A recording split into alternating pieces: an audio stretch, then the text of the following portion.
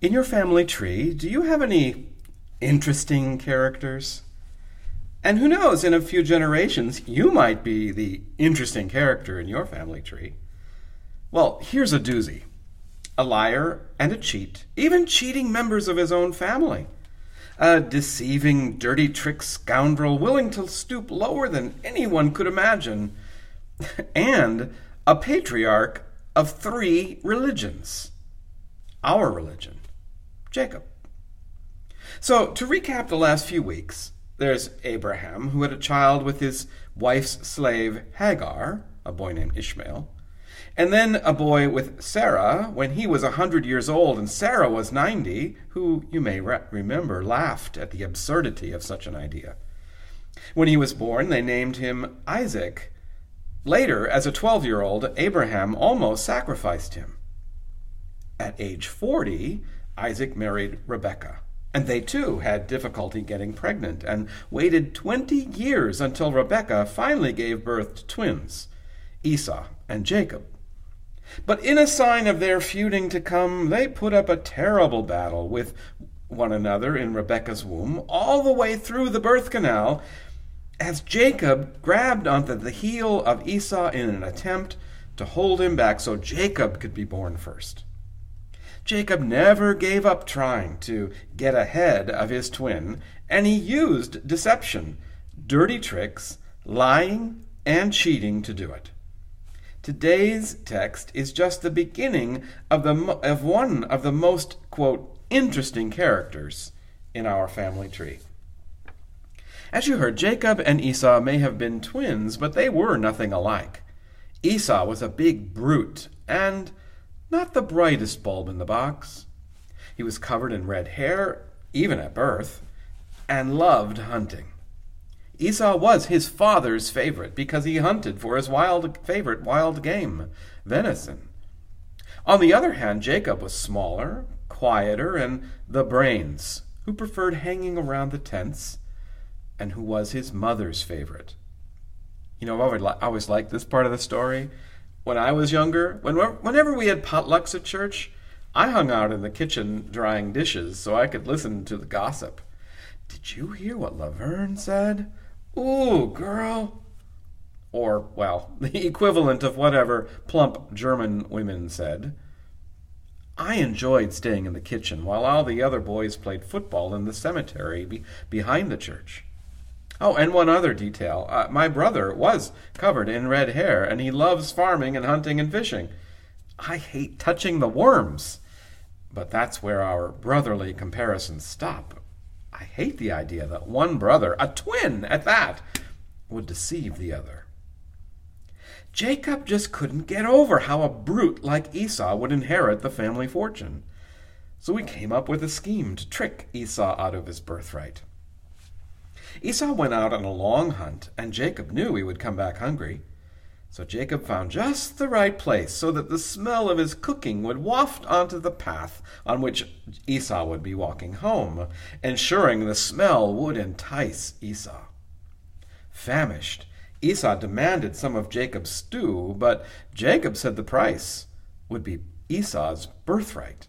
You know, the rights to an entire family fortune for a bowl of stew.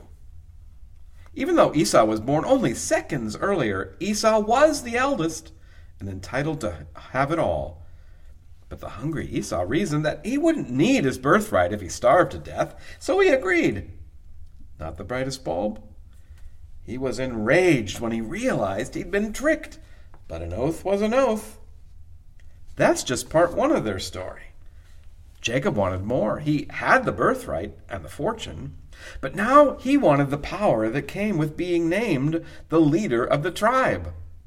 That power would be conferred on a father's deathbed, and without such a blessing, Jacob would have been rich, but not powerful. So years later, Isaac lay on his deathbed. The time had come for the blessing that conferred power over the tribe. Esau may have been tricked out of his birthright, but he wasn't going to be tricked out of this one. To please his father and seal the deal, Esau promised Isaac that he would go hunting and bring back his favorite game, again, venison. However, Rebekah, their mother, Isaac's wife, overheard this conversation and told Jacob, and the two of them conspired to trick Isaac and steal from Esau. And so here's how. Isaac was nearly blind. While Esau was out on his hunt, Rebekah told Jacob to slaughter a goat, and she would cook it to taste like venison. They dressed Jacob in Esau's clothes so he would smell like his brother, and put goat skin on his hands and neck so that when Isaac went to embrace Jacob, he would feel hairy like his brother Esau.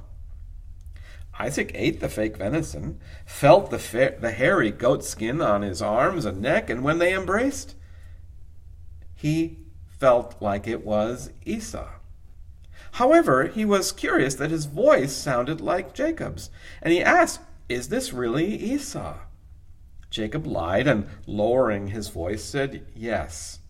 And so Isaac conferred upon Jacob the irrevocable, got it? Irrevocable blessing intended for Esau. Esau returned home with the venison and realized he had been tricked again. But this time he was so angry he vowed to kill Jacob. But the story continues. Rebekah sent Jacob away to live with her brother Laban. While living with Uncle Laban, Jacob fell in love with his daughter Rachel. Yeah, his first cousin, but at the time not forbidden. Uncle Laban agreed that Jacob could marry Rachel as long as he worked for him for 7 years. 7 years went by. Jacob and his new wife consummated the marriage, but when the bridal veil was lifted for the first time, Jacob discovered he had just slept with Rachel's older sister, Leah.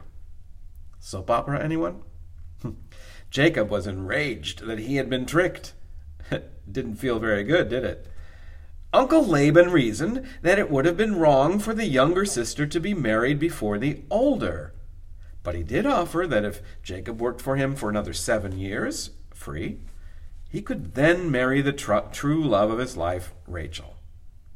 By the way, married to his two first cousins, sisters, at the same time. Jacob wasn't simply going to let this deception go without revenge, so during those 7 years he ran a scheme against his uncle to steal his best sheep. Laban had agreed that Jacob could keep all the white sheep, would keep all the white sheep, and Jacob could have all the colored ones, the darker colored ones. Got it? So Jacob painted the sheep so he could take them. Anyone say dysfunctional family? Well, Jacob and Laban lived together in an uneasy peace for 6 more years. One day, Jacob decided it was time to leave and try to reunite with his estranged brother, Esau. But for whatever reason, he didn't want to tell Uncle Laban he was leaving. So while Laban was away, Jacob packed up everything and everyone, including Laban's daughters. When Laban came home, he was angry that Jacob had simply left.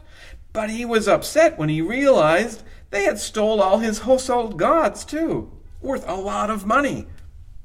Laban raced after the traveling band and demanded his idols back. But Jacob's beloved wife Rachel sat on them and proclaimed it was her time of the month, so no one could touch her. You know the old saying, the family that steals together stays together.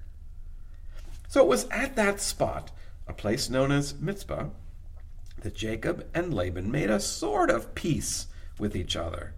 They told each other, "May the Lord keep watch between you and me while we are away one from the other." You know, we say that to each other at the end of every church council meeting. We hold our hands up to the Zoom screen and say this line to each other. And I snicker every time because it's more than a blessing. It's really a warning. Laban and Jacob are really saying to each other, I can't keep my eye on you, but God will know what you're up to.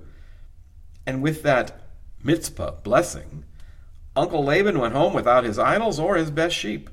The tricksters playing off each other back and forth.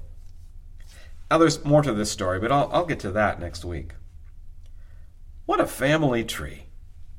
When we tell family stories, we often clean them up a little, smooth out some of the rough edges. If this is the sanitized version, well, wow. But of course, there are plenty more Bible stories that are even more scandalous than this. I mean, King David will cause fainting and fury like none other.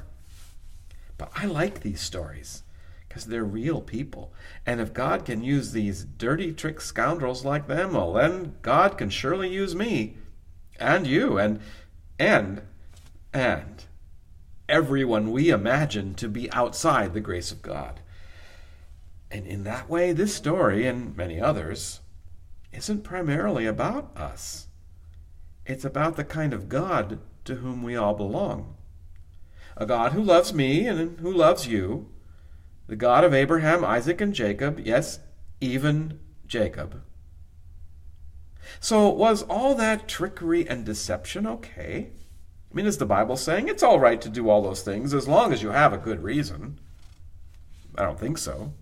Remember, Jesus asked, what good is it to gain the whole world and lose your soul? I think this falls more in line with Paul's statement to the Romans. There is nothing in all of creation that can separate you from the love of God. For I am convinced that neither death, nor life, nor angels, nor rulers, nor things present, nor things to come, nor powers, nor height, nor depth, nor anything else in all creation will be able to separate us from the love of God in Christ Jesus our Lord. And neither will lying, cheating, and trickery separate us, though I don't recommend it as a philosophy for life. But I am grateful that no matter who we are on our family tree, God always has room for us, as well as all the dirty trick scoundrels to whom we are related.